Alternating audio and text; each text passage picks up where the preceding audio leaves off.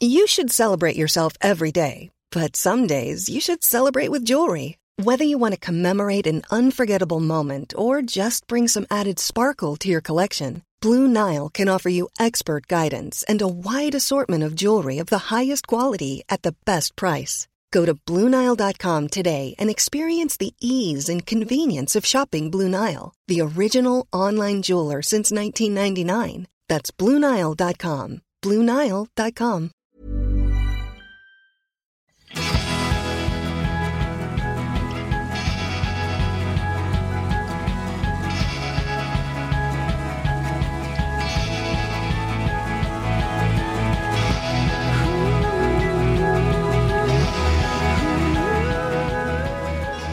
Vi inleder augusti med en intervju med Maria Karlander och Susanne Thorén från Generation Marianne som bygger broar mellan generationer i syfte att öka hälsa och välbefinnande hos seniorer, barn och unga.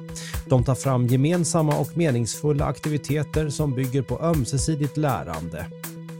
Och det är Susanne som börjar att berätta om hur Generation Marianne startades och var passionen för detta ämne kommer ifrån. Jag kommer egentligen från fastighetsbranschen från början. Men för några år sedan så kände jag att jag ville göra någonting som för mig kändes mer meningsfullt. Och jag hade en mamma som var svårt sjuk. Hon hade fysiska begränsningar, svårt att röra på sig och hon kände väl att hennes yttre inte riktigt stämde överens med det inre, så att det gjorde att hon isolerade sig från vänner och från omvärlden och hon ville inte gå utanför dörren helt enkelt. Och det var ju väldigt tufft för mig och min syster att vi kände att vi inte riktigt räckte till. Försökte vara där så mycket för mamma som möjligt, men det blev snarare en oro när vi var där. Att hon började titta på klockan och ni ska gå snart och snart är jag ensam igen. Så att det blev en väldigt ensam vardag för mamma. Och jag tänkte att vad skulle kunna göra att hon vill ta sig utanför dörren? Och samtidigt så var hon väldigt negativ gentemot att ta emot hjälp. Hon ville inte ha hjälp från hemtjänst till exempel. Hon gick med rollator och hon hade väldigt ont i kroppen och så. Men hemtjänst ville hon inte släppa in innanför dörren, för det är ju främlingar och de kan sno saker. Och det var en väldig skepticism gentemot det. Och samtidigt så ville hon inte komma in på ett äldreboende, för där blir man illa behandlad. Så att hon hade en väldigt negativ syn kring äldreomsorg helt enkelt. Men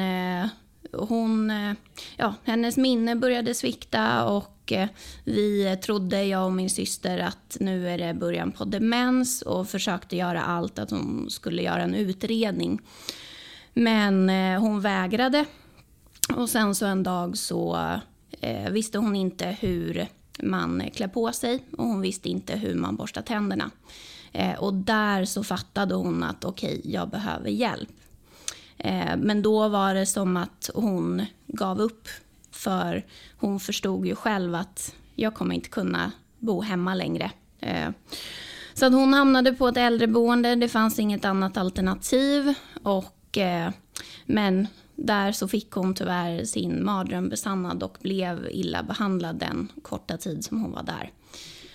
Och det ledde också till att hon gick bort en kort tid därefter. Så i och med det så tänkte jag nu finns det några stora saker som jag verkligen vill jobba med. Dels det här med den ensamhet som mamma tampades med. Den förstod jag ju att det är klart att det inte bara är hon som tampas med ensamhet. Och sen också den här negativa bilden kring vad äldreomsorg är. För jag förstod ju också att det är klart att även om mamma blev illa behandlad så betyder inte det att det inte finns ställen som är jättebra och tar hand om de som bor på äldreboende och så, och med engagerad personal. Men den bilden vill jag i alla fall ändra på. Och där någonstans så sprang jag på konceptet intergenerational practice. Och jag såg ett klipp från USA. Ett klipp från ett ställe i Seattle där man hade barn i förskola som umgicks och hade gemensamma aktiviteter med äldre på äldreboende dagligdags. Och de här aktiviteterna de byggde just på det här med ömsesidigt lärande, att båda parter skulle få ut någonting av det. Inte bara att barnen ska komma in som någon underhållning, utan att det var aktiviteter som gav både barnen men de äldre och också personalen mening och så. Så att det konceptet blev jag väldigt, väldigt nyfiken på och tänkte att hade det här alternativet funnits i Sverige så hade det varit någonting för mamma. Så att jag undersökte väldigt mycket om det, läste x antal rapporter, tog kontakt med olika ställen runt om i USA, för jag upptäckte att det här är väl etablerat i USA bland annat. Och besökte också ett ställe när jag var där på en roadtrip och fick ännu mer inspiration. Och i samma veva så när jag kom hem därifrån så träffade jag Maria. Så jag tänker Maria, där kanske du vill hoppa in. Ja, jag växte upp med morföräldrar som bodde kanske 40 minuter från mig. Som jag träffade väldigt ofta. De var liksom min största trygghet kan man säga. Och ska väl beskriva de relationer som inte bara är väldigt viktiga men också, det var ju inte det här liksom lärande eller mästrande mellan oss, utan vi var ju mer som jämlika och vänskapsband som knöts.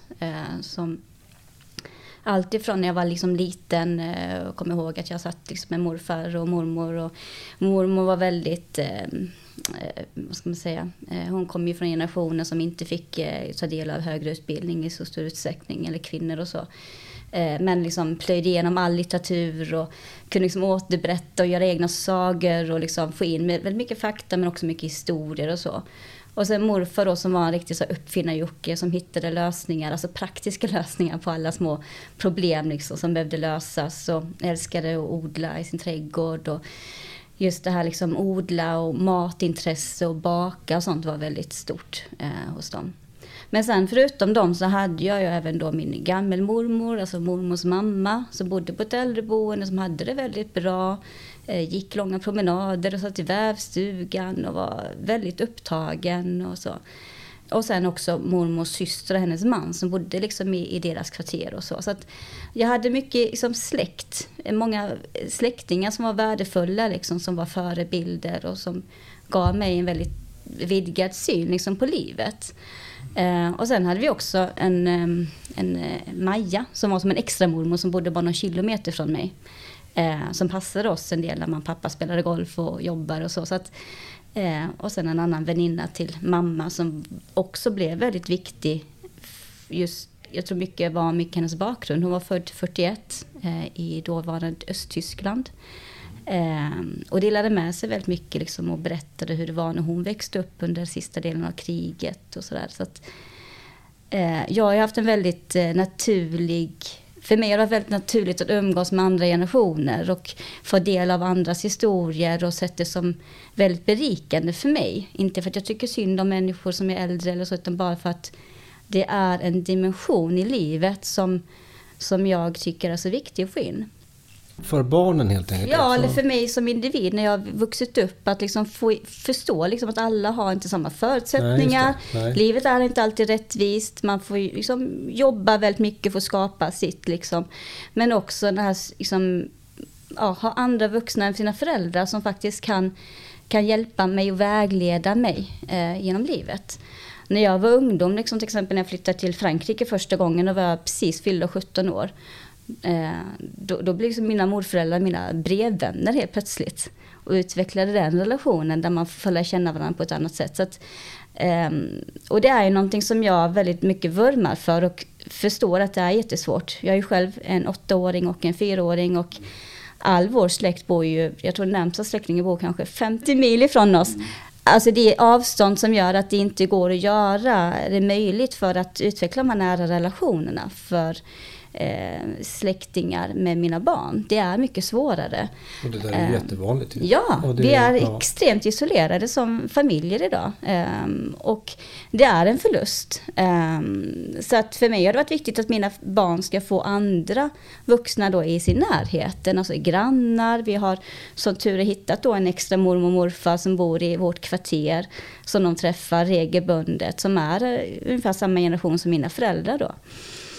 Och jag tror att det är, om man går tillbaka liksom, nu pratar vi bondesamhället liksom, då var den här lilla liksom, gården, byn som uppfostrade barn tillsammans. Man fick liksom olika bitar. Och det har ju bidragit till att jag har jobbat mycket inom äldreomsorg på olika sätt. Både när jag har studerat liksom, på golvet och jobbat mycket, men också senare då liksom mer strategiskt liksom jobbat som utredare, sett över liksom äldreomsorgen på det sättet, men också jobbat inom ett privat äldreomsorgsföretag för att utveckla liksom koncept och så. Mycket då fokus kring måltider som är en av de aktiviteter, om man ska säga så, som händer under dagen oavsett vi vill eller inte. Och som är väldigt mycket mer betydelsefull än bara själva intaget av mat. Just det. Skulle ni säga att behovet är större av den här typen av verksamhet i Sverige än till exempel i Sydeuropa, där jag i alla fall upplever att det är kontakten med generationerna är starkare för att de oftast bor ihop i stora familjer och sådär, eller vad tänker ni kring det? Det är ju mer isolerat här. Ja, fast samtidigt det finns ju just det här intergenerational practice som vi vurmar för. Ja. Det finns ju i Spanien till exempel. En av de största forskarna inom det här fältet är i Granada, en spanjor, som har byggt upp. Det är väl en grundskola, om jag inte minns fel, med ett äldreboende närliggande där de har aktiviteter dagligdags för att skapa relationer och förståelse och allt det här. Så att, och sen tänker jag att det handlar väl också kanske om det handlar om landsbygd eller städer och så, för folk flyttar ju oftare kanske liksom på grund av jobb eller utbildning och så. Men hur ser er verksamhet ut då? Jag har förstått det som att ni jobbar med utbildning, workshops och rådgivning och certifiering. Det känns som 3 grundpelare, stämmer det? Ja. Kan ni inte berätta om de här delarna lite? Om man tar utbildning och workshops, hur jobbar ni med det? Nej, men vi ser ju mer och mer att det finns en nyfikenhet i Sverige. Det fanns ju den här serien som gick på tv för ett par år sedan, 4-åringen på äldreboendet. Den serien gick på TV4 för, om det var 2-3 år sedan, precis innan pandemin. Och grunden, alltså, den modellen har ju liksom funnits i Storbritannien och Spanien, de länder som använder intergenerational practice. Så att det är inget nytt som Sverige har hittat på. Men det finns en nyfikenhet i alla fall, och vi ser ju olika små och mindre projekt lite överallt. Äldreboenden som bjuder in förskola lite då och då. Ganska sällan och ganska ostrukturerat, eller väldigt ostrukturerat ska man väl säga.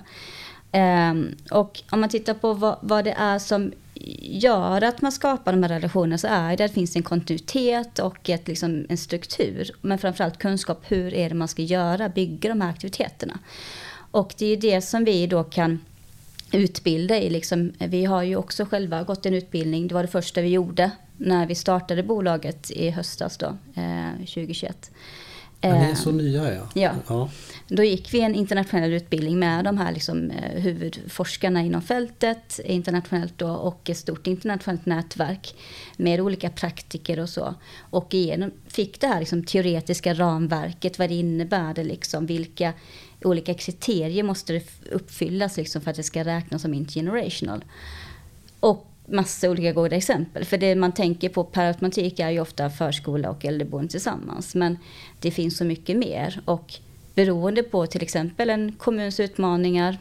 Det kan vara allt ifrån förebygga ensamhet i en viss ålderskategori. Men det skulle också kunna vara ungdomar som inte går till skolan till exempel. Vilket är ett problem som växer mer och mer på högstadiet till exempel. Hur man faktiskt kan ta fram olika modeller för att bryta den negativa trenden helt enkelt. Och då handlar det om att skapa ett lokalt engagemang, alltså community, bygga gemenskaper. där man tar in, där man jobbar med 2 olika målgrupper ofta, för att få dem att förenas och stötta och ta stöd i varandra. Och de målgrupperna är då? Det är jätteolika. Om vi skulle säga det här typexemplet med en förskola och ett äldreboende som de flesta känner till. Då är det ju äldre med demenssjukdom eller somatiska problem. Ju, och så är det ju barn från 1 till 5 år. Ju. Ja. Och det man ofta vill lösa där är ju att de som bor på ett boende idag ofta känner sig ensamma. Det är ju ett jättestort problem. Trots att de bor på ett boende med aktiviteter och att det är flera stycken som är i samma situation, så känner de sig väldigt ensamma och lider av ångest och oro och depression och så. Medan barnen i förskola, det vet vi att alla har inte samma förutsättningar hemifrån. Men man kan ju faktiskt skapa en mer jämlikhet bland barn genom att, hur man utvecklar pedagogiken och vad man gör. Men hur ser en workshop ut då? Hur går det till när ni gör det?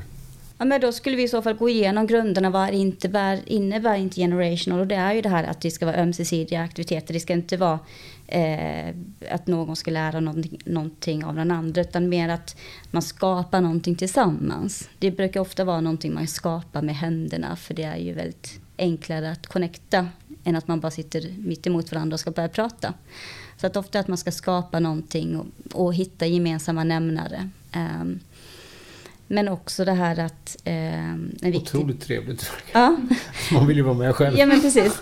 Och att det ska vara ett syfte liksom. Inte bara så att vi ska göra... men det kan ju vara... Ska man säga, någonting som är väldigt vanligt är det här kring odling till exempel. Att man skapar en ätbar köksträdgård eller en trädgård som är bra för det här med biologisk mångfald till exempel. Så att det har ett viktigt syfte. Inte bara liksom att det ska vara trevligt, utan det ska ha ett syfte också. Att man ska bidra till någonting tillsammans som blir bättre. Precis, och då kan det ju vara från ax till limpa där egentligen, att man börjar med delen med själva odlingen, sår ett frö i någon liten pappkartong och med lite jord, och att de får göra det tillsammans. Och sen också att underhålla den här plantan som de har skapat och liksom få se den utvecklas, och sen också skörda vad det nu kan vara, om det är gurka eller vad som helst. Men liksom bara att också få lära sig hela processen, hur det går till också. Så att det blir ju det här ömsesidiga lärandet tillsammans med det här att man gör någonting gemensamt och tillsammans. Och följer upp då flera gånger och träffas liksom återkommande. Ja, så att det bygger ju på den här kontinuiteten och att det ska vara varaktigt. För det är ju också så man bygger relationer. Det räcker inte att bara träffas någon gång ibland, utan ska man lära känna någon så behöver man ju träffas flera gånger. Så är det. Jag blir bara så nyfiken på detaljerna kring det, men då placeras man ihop då som någon äldre och något barn? Eller som en mindre grupp. Eller med grupper då tillsammans, just det. Ja. Och jag förstår. Och sen så återkommer man med den gruppen vid flera tillfällen. Jag förstår. Gör ni det här nationellt eller liksom, är ni vissa specifika orter? Eller hur jobbar ni? Vi har väl inga begränsningar så liksom i Sverige så, utan det där intresset finns. Precis. Och behovet. Men behov finns ju överallt. Men det handlar ju mer om att kommuner eller företag eller regionen ska inse liksom att fortsätter vi liksom köra på samma spår som vi gjort nu, vilket är ett samhälle som är extremt ålderskategoriserat och fixerat, då kommer vi kanske inte att lösa så mycket problem, utan vi behöver, och det är lite det som Generation Marianne handlar mycket om, att övervinna de här olika barriärerna liksom, för att samverka mycket mer med varandra. Varför sitter jag och tänker på den här filmen som alltid går på julafton? Du tänker på det med Per Oscarsson? Ja, exakt. Kan du visa Johanna? Ja. Vad tycker ni om den? Ja, men den är ju, jag tycker den är ganska talande, att just det här som Maria nämnde, att alla har inte samma förutsättningar eller har mor- och farföräldrar till exempel. Jag växte upp utan mor- och farföräldrar, de hann tyvärr gå bort innan jag hann träffa dem, och jag har ju också varit avundsjuk på alla kompisar som gått hem till sina mor- och farföräldrar och jag har hakat på bara för att få den kontakten och så. Så att Kan du vissla Johanna är ju ett typexempel på vad härligt det kan vara med en liten extra morfar eller vad det nu kan vara. Och vad det faktiskt ger också. Mm. Att vänskap handlar inte om att man ska vara i samma ålder, utan vänskap är ålderslöst. Mm. Precis. Och det är liksom något så himla varmt och fint med det här. Jag sitter och blir lite rörd för jag liksom kan se de här mötena framför mig. Och det är någonting så otroligt laddat. Jag ser liksom en bild framför mig med en gammal sliten rynkig hand och den där lilla handen ihop. Det är någonting som är så otroligt fint med det. Samtidigt är det ju liksom inte bara gulligt och sött, vilket många, när vi berättar om vår verksamhet så tycker alla att det är gulligt. Och så är det någonting som man såklart vill ha, men man kanske inte känner att man vill prioritera varken tid eller pengar för det. Men det som både vi känner och som vi får bekräftat mycket när vi liksom träffar människor i andra länder där det är väldigt etablerat, det är ju att det här är ju så extremt livsnödvändigt för oss människor. Sociala relationer är ju det viktigaste för vår överlevnad, och just nu har vi ju väldigt stora problem med psykisk ohälsa i Sverige i alla åldrar, där vi känner oss ensamma och isolerade och att vi inte vet hur vi ska bryta den trenden. Så att, och där är liksom, om man tittar på utbudet av olika aktiviteter som är vanliga inom intergenerational practice, så är just måltider, eller liksom runt måltiden, till exempel det här med att odla mat tillsammans, liksom att få in kunskapen kring det här, att allt inte är halvfabrikat liksom, utan att det faktiskt går att odla mat som är god, men också att tillreda mat tillsammans, olika generationer. Och sen såklart avnjuta den här tillsammans. Och det har ju flera syften, inte bara det här liksom kunskapsmässiga, men att bryta liksom trenden med ohälsa kring mat. För mat, om man tittar, den näst största hälsorisken i Sverige men också i andra länder, det är ju kring mat. Tobak är ofta den största, och sen är det liksom mat, att vi har fel matvanor. Som gör att vi dör i förtid och får liksom kroniska sjukdomar. Men också det här att jag tittade på en mätning i Sverige, då var det knappt 20% av barnfamiljer har gemensamma måltider tillsammans regelbundet. Och typ 30% av barnfamiljerna idag sitter och äter tillsammans framför tvn. Nej. Jo. Och det är så sorgligt. Och vi måste ju liksom, och då tänker jag att barnen går ju miste om jättemycket där, för att barn när de upptäcker mat är ju att de behöver liksom, man kommunicerar liksom med att äta, och man blir nyfiken på att smaka och allt det där. Måltiden är ju själva liksom centrumpunkten i det sociala, tycker jag, i min familj i alla fall. Det är det man liksom samlas kring. Men sen också då, om man tittar inom äldreomsorgen, hur det ofta kan bli att, för man har ju på alla äldreboenden idag i princip där har man ju en liten köksdel och matplats och så. Och när jag har jobbat inom äldreomsorgen så är det väldigt många som väljer då att men jag vill hellre äta ensam i min lägenhet än att äta med de här kompisarna som jag har fått, som jag kanske inte har någonting gemensamt med. Vilket också är jättesorgligt. Varför? Alltså? Jag vet inte, den här ensamheten på äldreboende, jag vet inte om det är någonting att man känner att man har blivit ditplacerad och dittvingad, och så har man ingenting gemensamt med att man är född ungefär samma årtionde och samma besvärliga sjukdomar. Men det här är ju ett problem. Men det finns ju just inom intergenerational practice både i USA har vi sett och i Storbritannien väldigt så här, lyckosamma program just där måltider har varit en regelbunden aktivitet som har bidragit till liksom bättre hälsa, välbefinnande framförallt, men också att undernäring har man ju kunnat stoppa mer eller mindre hos de äldre, och även barn kan ju lida av undernäring om man bara äter processad mat som inte innehåller vitaminer och så, kan de ju också få problem med näringsbrist och så, även om det inte syns. Men att de också då får in det här liksom att äta bra mat och våga testa nytt. Jag hade besök här av den här organisationen som heter Ät upp. Som ju jobbar med äldres ätande. Och pratade om just det här med undernäring. Och det var liksom ny information för mig. Det var ju jättedeppig statistik. Men där är ju tur att de finns. Så ni täcker lite olika delar av det här.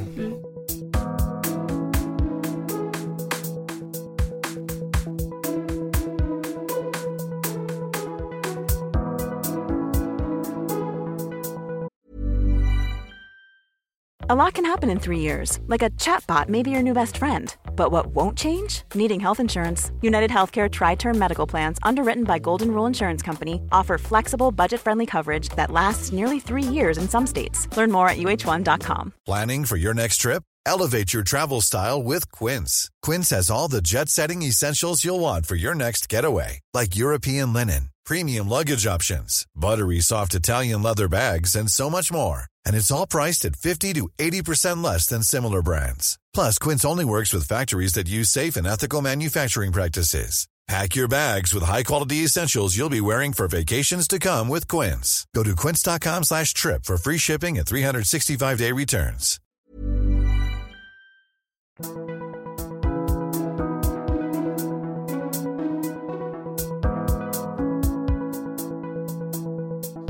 Alltså ni lyfter det här med misstro och skepsis alltså gentemot varandra i mötet mellan generationer. På vilket sätt då finns den skepsismen, upplever ni?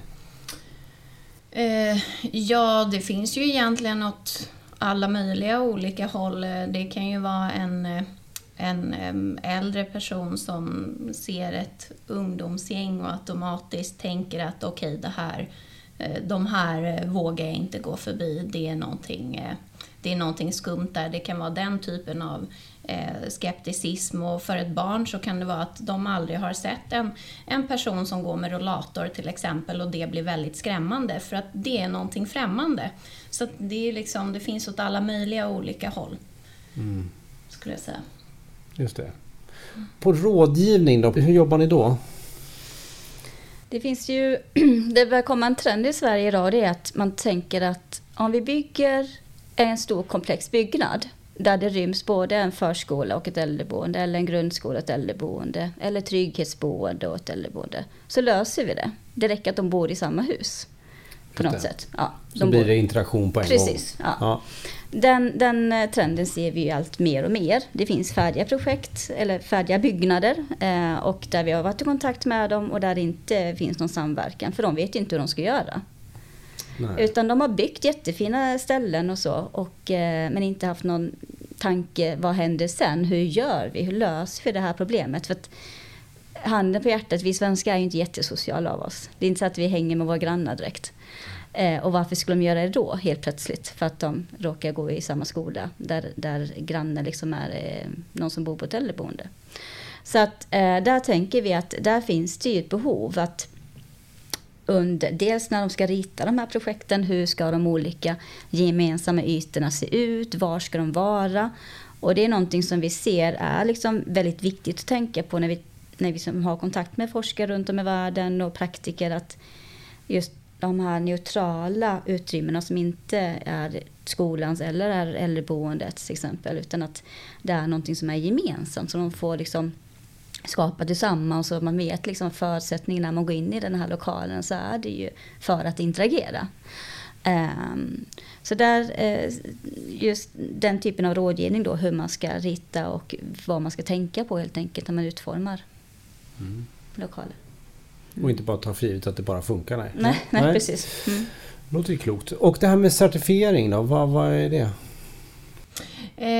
Ja, det till exempel så kan det, om man tar typexemplet att du har en förskola och ett äldreboende som ligger nära varandra eller i samma byggnad eller vad det kan vara, så riktar vi oss till dem. Vi gör en behovsanalys och tittar på vad finns det för förutsättningar för att de här verksamheterna ska samverka, och tittar också på behovet bland personalen i de olika verksamheterna.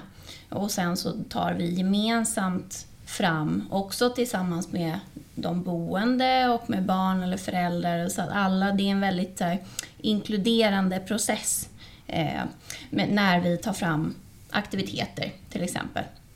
Och sen så arbetar vi med att implementera de här aktiviteterna och sen så utvärderar också under aktiviteternas gång.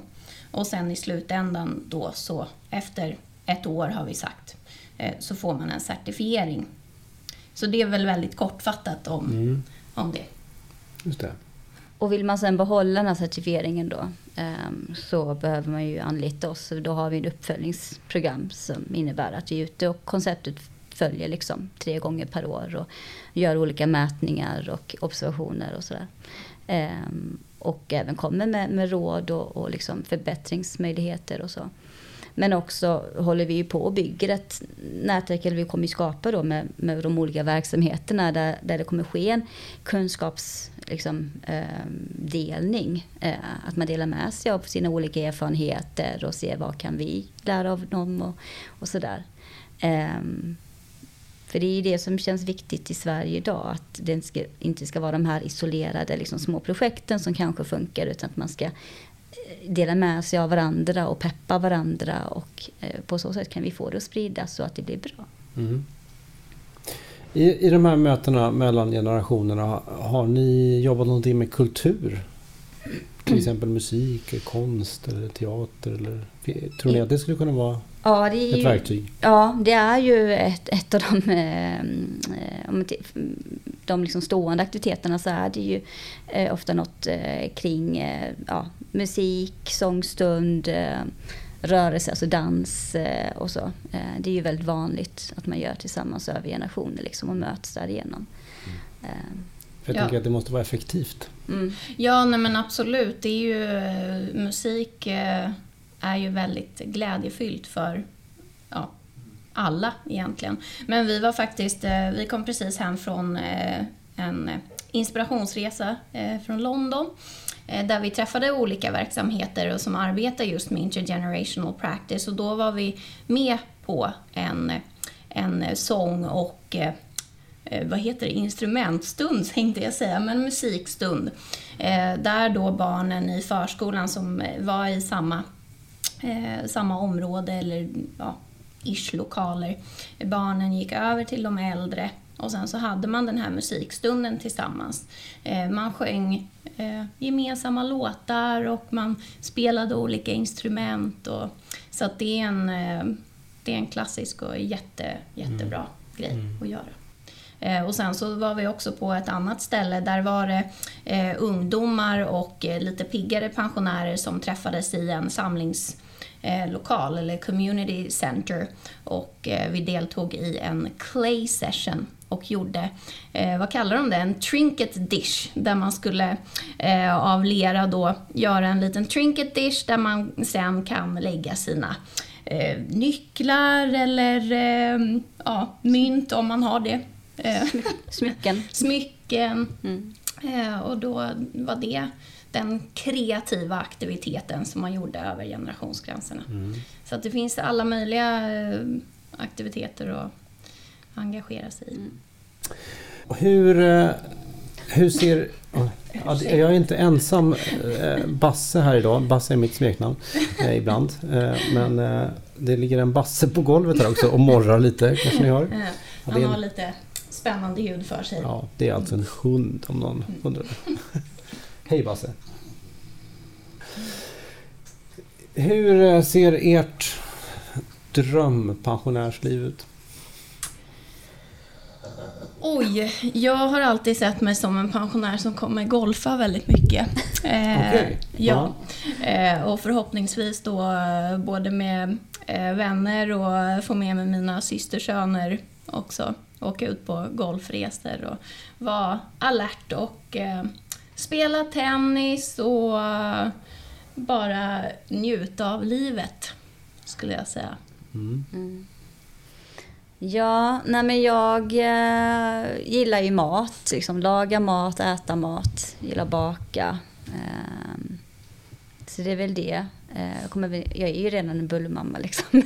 Jag kommer bli en bullfarmor för jag är bara söner ju. Så att, men också jag brukar alltid försöka få med mig barnen just i bakning och så i alla fall. Det tycker jag är jätteroligt. Så det vill jag hålla fast vid. Men sen också tycker jag om att resa. Kunna göra det mycket, känner jag att jag vill göra när jag blir äldre. Har mer tid. Utvecklas liksom på ett annat sätt när man reser och får nya intryck och så. Ja. Och sen hoppas jag ju på att vi har öppnat väldigt många olika äldreboenden / förskolor eller grundskolor runt om i Sverige och att jag kan bo på ett sånt ställe också. Där det är mycket interaktion då? Ja, såklart. Ja. Och det är ju lite liksom ska vi säga, varför vi finns är ju för att vi vill ta det här till Sverige, liksom det här sättet att jobba över generationsgränser, men också en målsättning som vi har satt är att vi ska inte behöva finnas. Alltså det här ska ju inte behöva, vi ska inte behöva finnas som företag, att vi ska liksom pusha på, utan det här ska ju vara någonting som finns i samhället. Det bästa vore om ni fick ruljans på det och sen kunde bara lämna. Precis, ja. Sen behöver vi inte finnas. Sen kan vi kan ta cred för att vi tog in det till Sverige, men vi behöver inte, vi som företag ska egentligen bara kunna försvinna mer och mer. Och kommunerna och de olika företagen själva som driver olika välfärdstjänster ska själva liksom ha den kunskapen och möjligheten att göra det här på ett bra sätt. Precis, att det finns en community-känsla överallt egentligen. Jag försökte komma på ett svenskt ord för community, men jag kommer verkligen inte på ett bra passande ord. Man använder det lite för ofta på svenska också. Ja. Sammanhang eller... Nej, jag vet inte. Nej, men, och det här stället som jag besökte i USA, det var ett dagcenter för äldre som antingen blev upplockade av volontärer som skjutsade till det här dagcentret, alternativt av sina anhöriga som blev skjutsade. Och där det var förskolebarn som var i samma gemensamhetslokaler och hade aktiviteter tillsammans.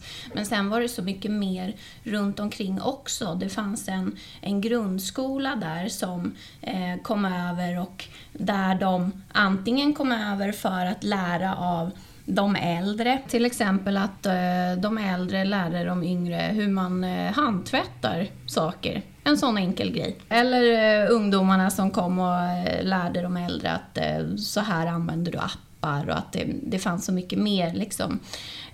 Och också så hade de en farmers market som var där en gång i veckan också. Så att det blev en community-känsla på så sätt att det var liv och rörelse hela tiden. Det var alltid någonting som hände. Det hade ju varit härligt att ha här.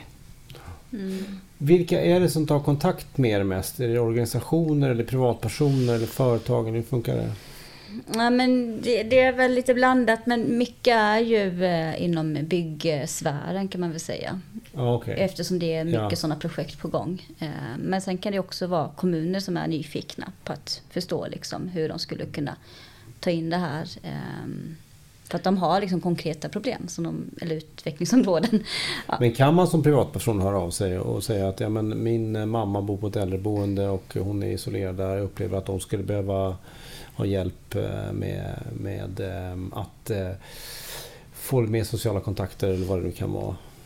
Ja. Eller det är kanske inte så det går till. Utan det är alltså visst, sådana tips kan ju vara bra, men då måste vi ta kontakt med det boendet och liksom förstå, är det någonting som boendet är intresserad av.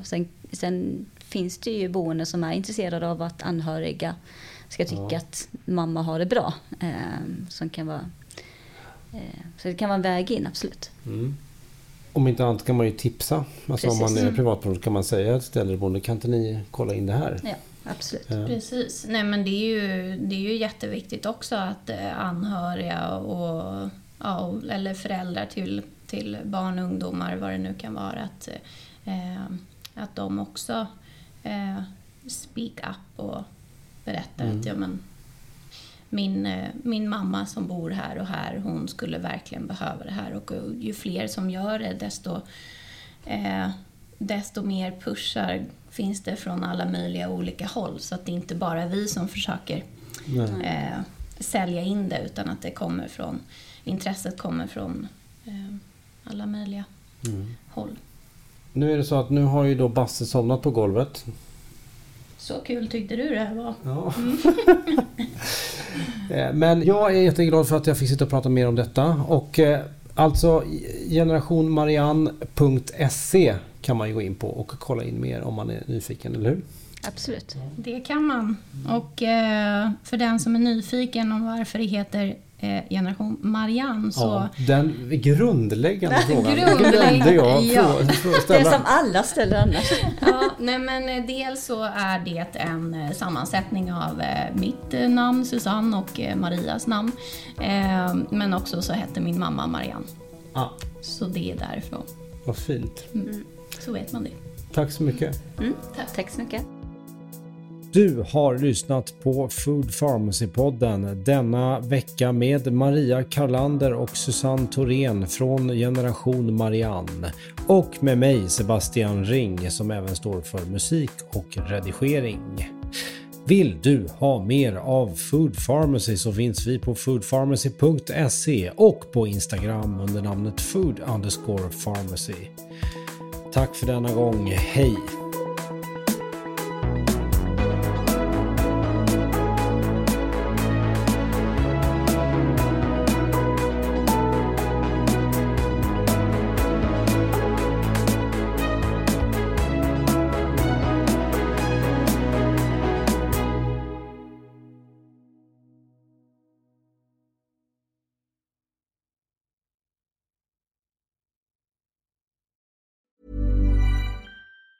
Planning for your next trip?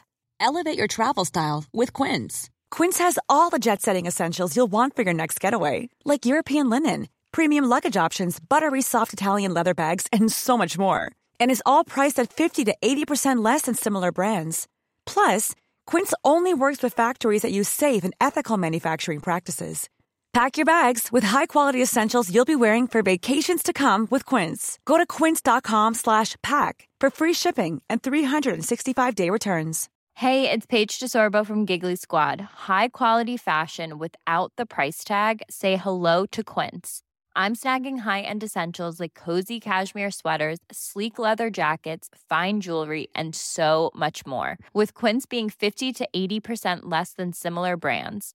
And they partner with factories that prioritize safe, ethical, and responsible manufacturing. I love that. Luxury quality within reach. Go to quince.com/style to get free shipping and 365-day returns on your next order. Quince.com/style.